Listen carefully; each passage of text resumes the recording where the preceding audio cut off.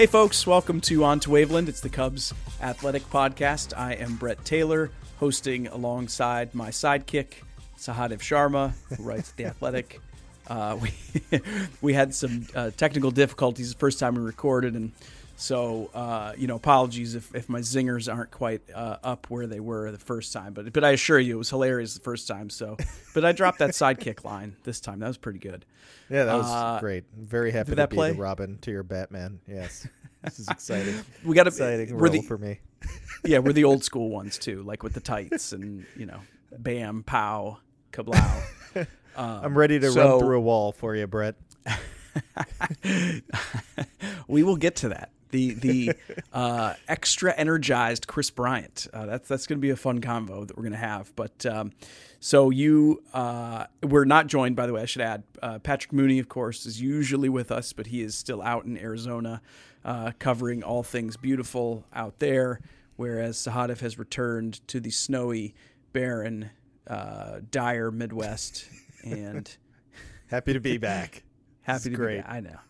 It's, you got to get all the flavors of the ice cream. You can't just have mint chocolate chip every time. If you have two, it's a good flavor, but if you have it every time, eventually it's not good. So I think, it is nice to be back in the cold and, the smell of despair around you. It'll just make me appreciate going back to Arizona even more, right? There you go.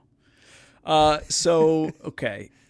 We have a bit to get into some news stuff. I mean, it's rare that there's, except when the season's in, but kind of rare that there's news stuff kind of breaking for us while we're recording. So this is fun, but want to talk a bit, like we mentioned at the top, about Kris Bryant. Of course, he reported to camp normally as expected this weekend. No shocking last-minute trade or anything like that. And he held a very, I thought, impressive, candid, thoughtful,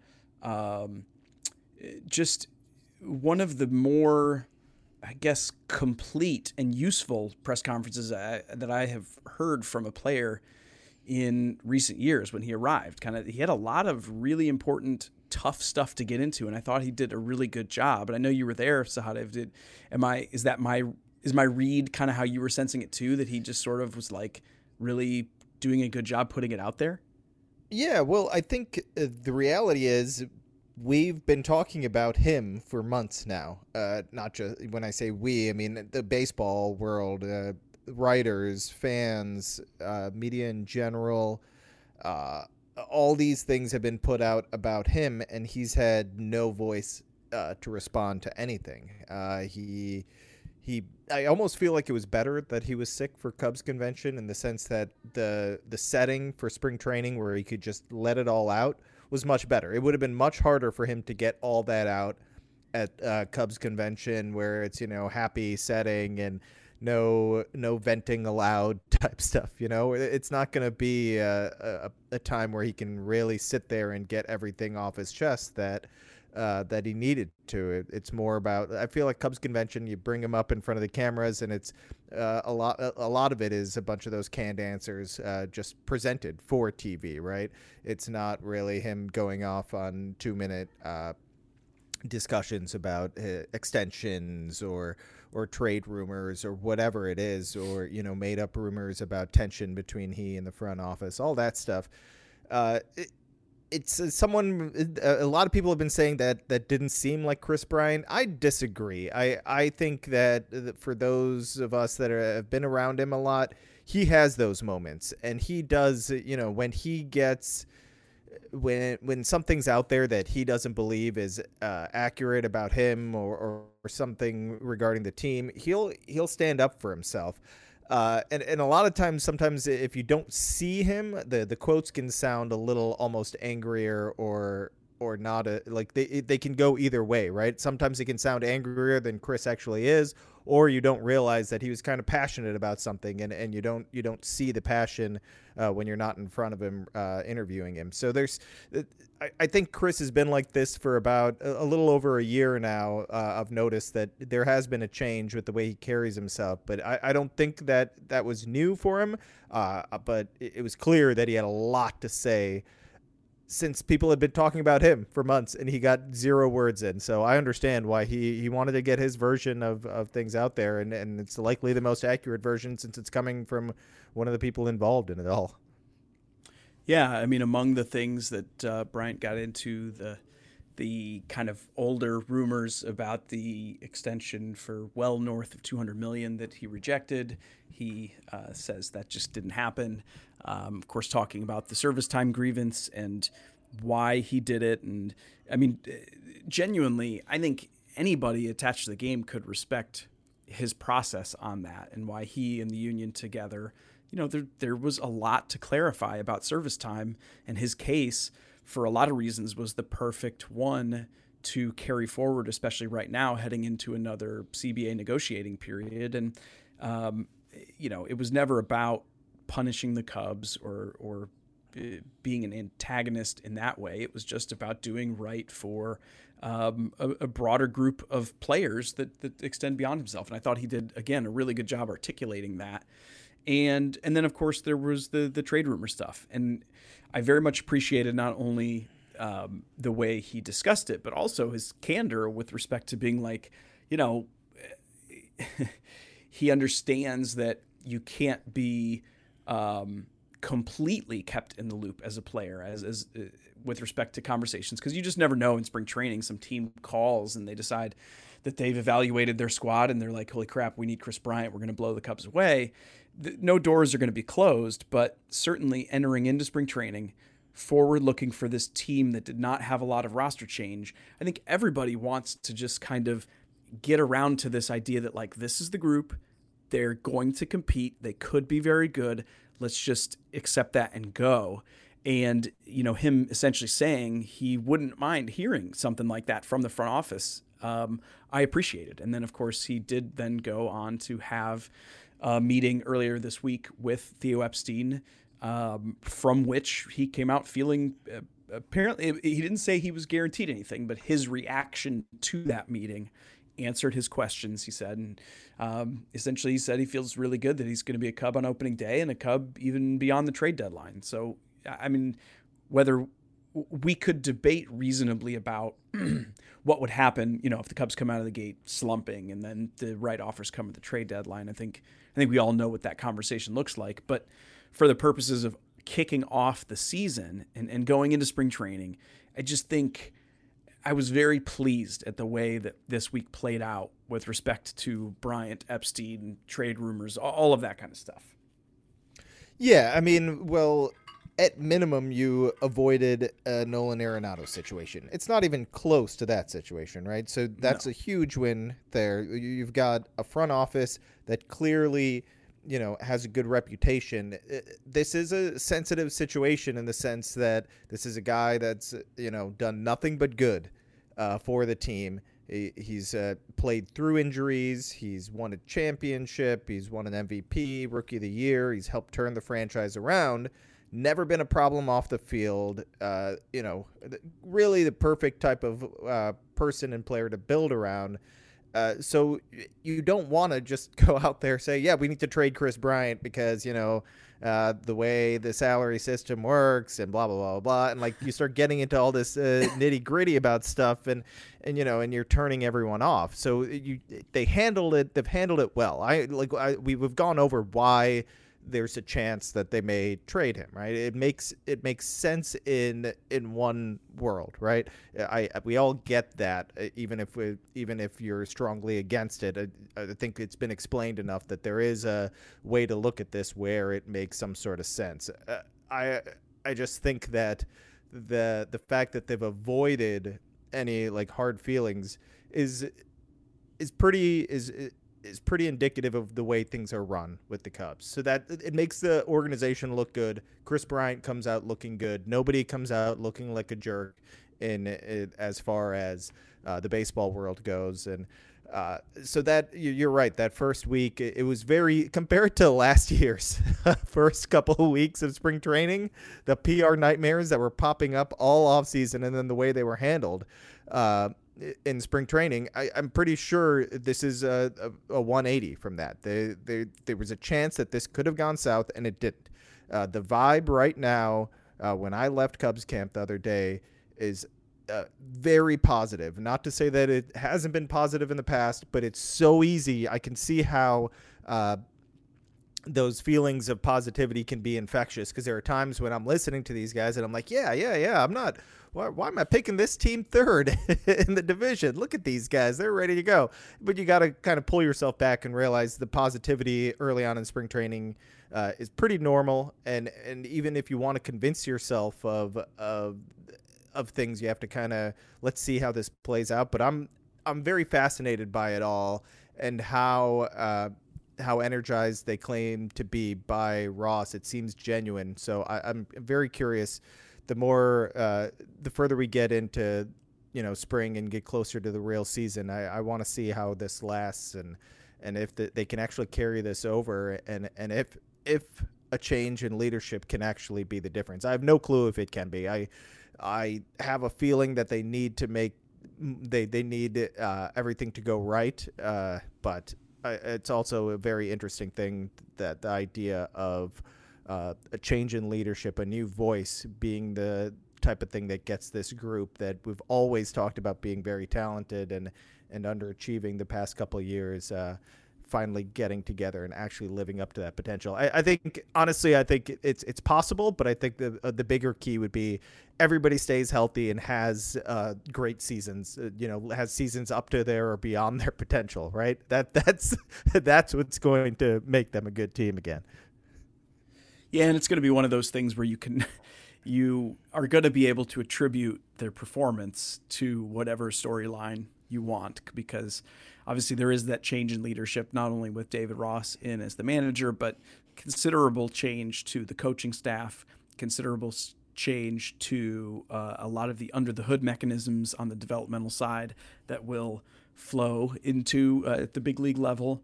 And I think that if the team performs well, it's going to be very easy and very attractive to people to be like, see, they just needed to change this and this. And when in fact it could be, that certain guys put in certain work over the off season and figured certain things out and stayed healthy and all these things. But I do agree that we really aren't going to know what we know until we get a little deeper into spring training, get into the regular season, and kind of do see the team as a whole, how it's performing, how it looks. Because I think, it's one of those things that was a little hard to put your finger on, but I don't think we were just being like hindsight narrative creators to say that last year, as you were watching the team and seeing some of the weird struggles, they couldn't win on the road at all, lots of mistakes, lots of just kicking games away.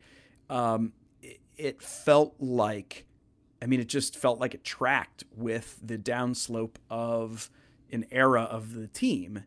And I just wonder if we will, when this season gets going, if we'll be able to maybe sense a different pulse there.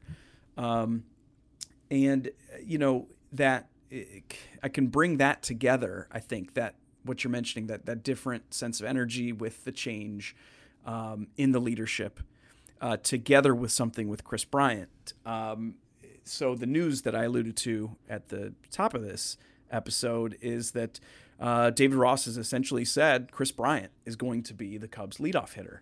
And why I bring that up in this context, and then we can talk about it, is that I think it's one of those things that, this is a team that has been looking for a leadoff hitter for years now, trying all kinds of things.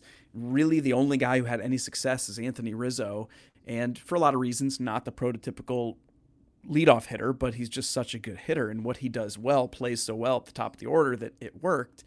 And yet Kris Bryant was never seriously considered for that role, even though he's a guy, sees a lot of pitches, works a professional at bat. Love that expression, by the way. Just works a professional at bat. gets on base at a hellacious clip, runs the bases better than just about anybody on the team. I mean, there's a lot of reasons why on a team that doesn't have an obvious leadoff hitter, he maybe always should have been the guy, and yet he didn't get that look. And I'm not saying this is why he is now getting the look, but having new leadership in place and all of the underlying change and the feeling of change that accompanies that, I do feel like it kind of makes it easier to beget other change because everybody's already in that mode of like, look, we're refreshed, we're kind of resetting things, we're coming in, we're going to, we've had these disappointing years. The old guard is gone. We're going to kind of reframe how we are going to proceed. And maybe that means really significant changes, like taking a guy who is just sort of thought of as middle of the order hitter, power hitter, got to keep him there. That's just what you do. And saying, no, actually, I think there's a lot of reasons that we're going to make this change. And even Brian is on board with it. So I think that that's the kind of tangible impact that this otherwise kind of flowery just change can actually have. And I look forward to seeing some more of that as the spring goes on. But, for today, that's the big one. Chris Bryant, leadoff hitter. Yeah, I mean, we know why it makes a ton of sense that they've tried the other on-base guys as far as, Happ's is a walk rate guy, Rizzo's a walk rate guy, Schwarber's a walk rate guy. They've tried all of them up there. Only one has really worked, and we know why Rizzo is better in the middle of the lineup. Bryant's probably better in the middle of the lineup, right? Ideally, you'd like him in the middle of the lineup. Top of the order, though, he's been hitting second a lot for the past few years. At the top, that means he gets the most at bats. You mentioned all the reasons he's good up there. I think it makes sense. You don't have the prototypical leadoff guy. There just aren't that many of them left. So you try and find someone that's willing to do it, can be comfortable there. We'll see if he can. I think it's something worth trying. With regards to the change, though, I can't get past this what's going on in the Cubs clubhouse currently with some people talking about the lack of preparation or how, it was just the right time for a new voice and all this stuff. And this idea that means that they're all putting all their problems on Joe Maddon. And I don't think I think people are missing the point. I think that it's possible for someone to be doing things that work for others and that have worked for him in the past. And it's just the message isn't getting across. And I just think that if Javier Baez says he wasn't prepared and then Joe Maddon says, I never noticed that, that's part of the problem. It's not the problem. It's not the reason they lost. But if Joe Maddon didn't notice that some of his players weren't prepared for first pitch, and maybe it's all a bunch of nonsense, and these players are hearing what the changes are that are coming and saying, yeah, that's what was wrong. So it's almost like this, after the fact. Oh, sorry about that. My dog had something to say about about what I was talking about. It's maybe they're all deciding that after hearing this that they're like, yeah, that's what it is. And it's after the fact, kind of rewriting history. I don't know if that's the case. And I think the idea that Maddon pushing back on this so much is a little frustrating to hear, in the sense that Theo Epstein has said I could have done better at my job. The players are all saying I could have done better at my job, and Maddon is coming back and saying I did everything right. I didn't need to change that. So that's the only part. If he just hearing him say, you know what, maybe I should have, maybe trying that. It's never been my style, and this is what works for me. Maybe that group needed something different. Maybe that's true. But I know what works for me and what has worked in the past, and it's I still believe it will work in the future.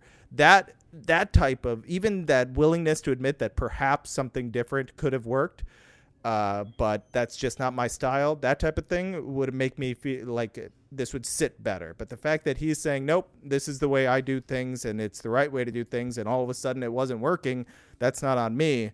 I find that to be faulty logic and just an unwillingness to admit that this group, this isn't. I also hear this. Why isn't it on the players? Shouldn't it be on the players? Yes, of course it should be on the players. It is on the players. But if they're not getting it done, whose responsibility is it that they get it done? You know, it's not like eventually the person in charge needs to say you're not doing what needs to be done to do your job right. That's just normal for any job, right? You hope that the people that work under you do it properly, and if they're not, it's your job to guide them and show them the right way. Of course you want a leader in the clubhouse to step up. Apparently there wasn't one. So who's going to step up? Who was it? That's what bothers me when people trying to do not put all the blame on Joe Maddon, but do not absolve him of all blame. That's what I feel. Yeah, well, and it's not like any of this snuck up on anybody. You and Patrick were all over some of the need for cultural change last offseason, which I understand was not necessarily specifically about Joe Maddon, but the point is it teed up the idea that this club had become something that needed something different than what Joe Maddon was sort of known for, which was so perfect for the team in 2015, 2016, maybe even still 2017, although in hindsight, I think we'll always now look at that as a line that they needed something very different to stay the course after 2016. And, we watched it play out in 2019. And I think that, I don't like to put too much of this sort of like the lack of preparedness and togetherness and those issues. I don't like to lay it all at Joe Maddon's feet either, because it is up to the players, and it is up to the coaching staff, and it is up to the front office, and it is up to Maddon himself to notice these challenges. But I think that we also have to recognize that this is a little bit just how Joe is. It's evocative of some of the bullpen decisions in the World Series where for us on the outside, it worked out, right? It all worked out fine. Cubs won. It would be very easy then to be like, in hindsight, upon reflection, maybe I could have handled a couple of the decisions differently. And, Joe is for as easygoing as he is, he's a dig in your heels kind of guy about when it comes to his decisions and his way. And it's kind of hard to argue when he gets the results. And he's got a new team to lead now, and he's going to be leading them in the style to which he's become accustomed. And I think that, I can respect that he's not going to want to put out there the idea that he can't manage the different stages of different types of teams.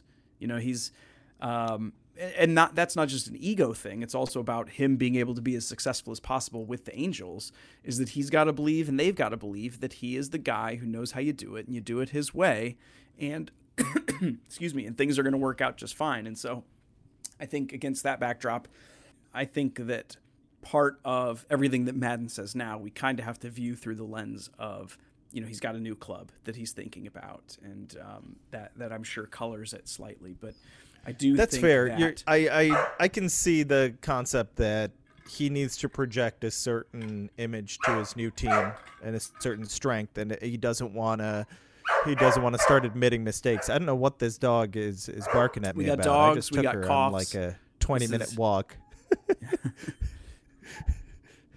But no, you're right. He has the right to kind of, even if he's admitted to himself that maybe I could have done something different. There's something to be said for not wanting to project that this moment he's walking into a new clubhouse and trying to be a leader of a group that has underachieved as well. Some would say, I guess, or just hasn't, maximized Mike Trout's career. Yeah. So I think it's a good topic, though. I know that some people have gotten they feel like Maddon's moved on. Like, can we just let this go? But I think that for me at least misses the point, which is that we talk about this stuff not because we're trying to belabor what went wrong or put it at Madden's feet or put it at the players' feet, any of that kind of stuff. It's actually a forward-looking conversation because it's about understanding where and how and why things went sideways during this process with this same group of players, and then how it can potentially be different this year. And so to that end, regardless of who you point to when having this conversation, I did appreciate Javi Baez saying that, like, look, here's what happened. Here's what I think was going on. I've recognized it. He's not naming names, but I think that he sees it in more than just himself, and he knows that the change is necessary. And again, even if that change wasn't being imposed on the players by the new coaching staff and by David Ross, sometimes just the fact that the entire culture is different will just lend itself to people changing their habits, changing their routines, changing their preparation. And that is not to say it'll work, not to say that a million other things won't go wrong that will derail this season, not to say that there aren't huge holes on the roster that should have been patched over if the Cubs were actually intending on maxing out competing this year. But it does leave open a very real possibility that some guys will be in a slightly better position to succeed this year than they were last year and the year before. Yeah, and just the idea that I've been thinking about this a lot lately. David Ross seems to have the preparation, the mental, the behind the scenes, everything that needs to be done before, outside of those 3.5 hours of game time. He seems to have what needs to be done. He can handle the media. He's not overwhelmed by us. He hasn't said anything where he's either not, he's not getting too defensive, or he's not saying something crazy with awful responses or awkward responses. He handles that part of his job well. I think, it's clear that the players are early on are hearing and understanding his message, and it works. We'll see how long that lasts. Obviously, you need to win for these things to really take hold. But I'm very curious to see how much his work with R&D during the offseason is going to help him in game. I think that's where his biggest deficiencies are, because we have no clue what kind of strategist he is. So, that's going to be a learning curve. But I'm very interested because the way he talks to us about things, he's holding back on how he's going to use his defensive alignments. He's holding back on telling us, oh, we saw, a bunt strategy where the third baseman's playing back and Javi's coming up the third baseline. What's that about? He's like, oh, I don't know what you're talking about, type thing, right? He's holding all this stuff close to the vest, but I want to see it play out. I'm curious how out of the box is he going to be? How good of a manager can he be? If he's got all that other stuff really figured out, and he's working with R&D and really digging into this and going to put in the time and effort to make it work, maybe Theo Epstein has found the next great manager. I don't know, but I'm very curious to see how it works. You said it. Nope. Sahadev Sharma, quote, Theo Epstein has done it again. He's found the next great manager, David Ross. Book it. That's good. I'm going to title. We're titling this episode that. Book it. Book it. Sahadev Sharma guarantees. Well, yeah, I agree.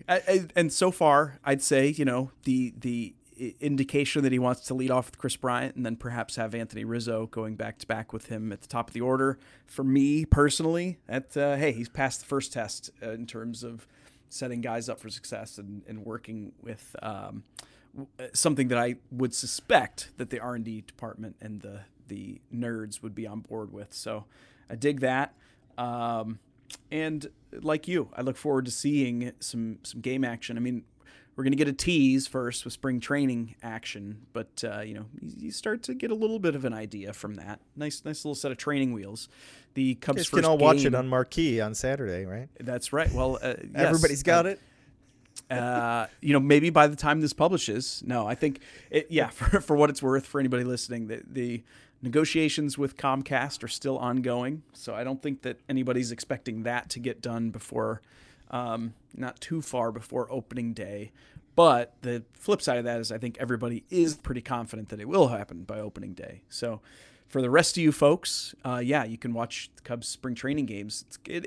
Look, I get that everybody wants carriage, but for those that have it, it is pretty darn cool that instead of like 4 or 5 spring training games total televised, it's going to be basically all of them. So that's pretty cool. As someone who is only going to be in Arizona for a brief stretch later in March, I'm pretty stoked that I get to take in the games. So I look forward to that. Cubs' first one is on Saturday, and we will be back at you probably next week with another episode of On to Waveland, which is what this is. I'm Brett Taylor. You can catch my stuff at Bleacher Nation. That's Sahadev Sharma. He writes at The Athletic. Patrick Mooney will be back with us probably next week with like a really nice tan and some really ripped delts from his work in the pool. And we look forward to chatting with you then and obsessively deconstructing spring training games as though they matter. So thank you very much for listening. Take care.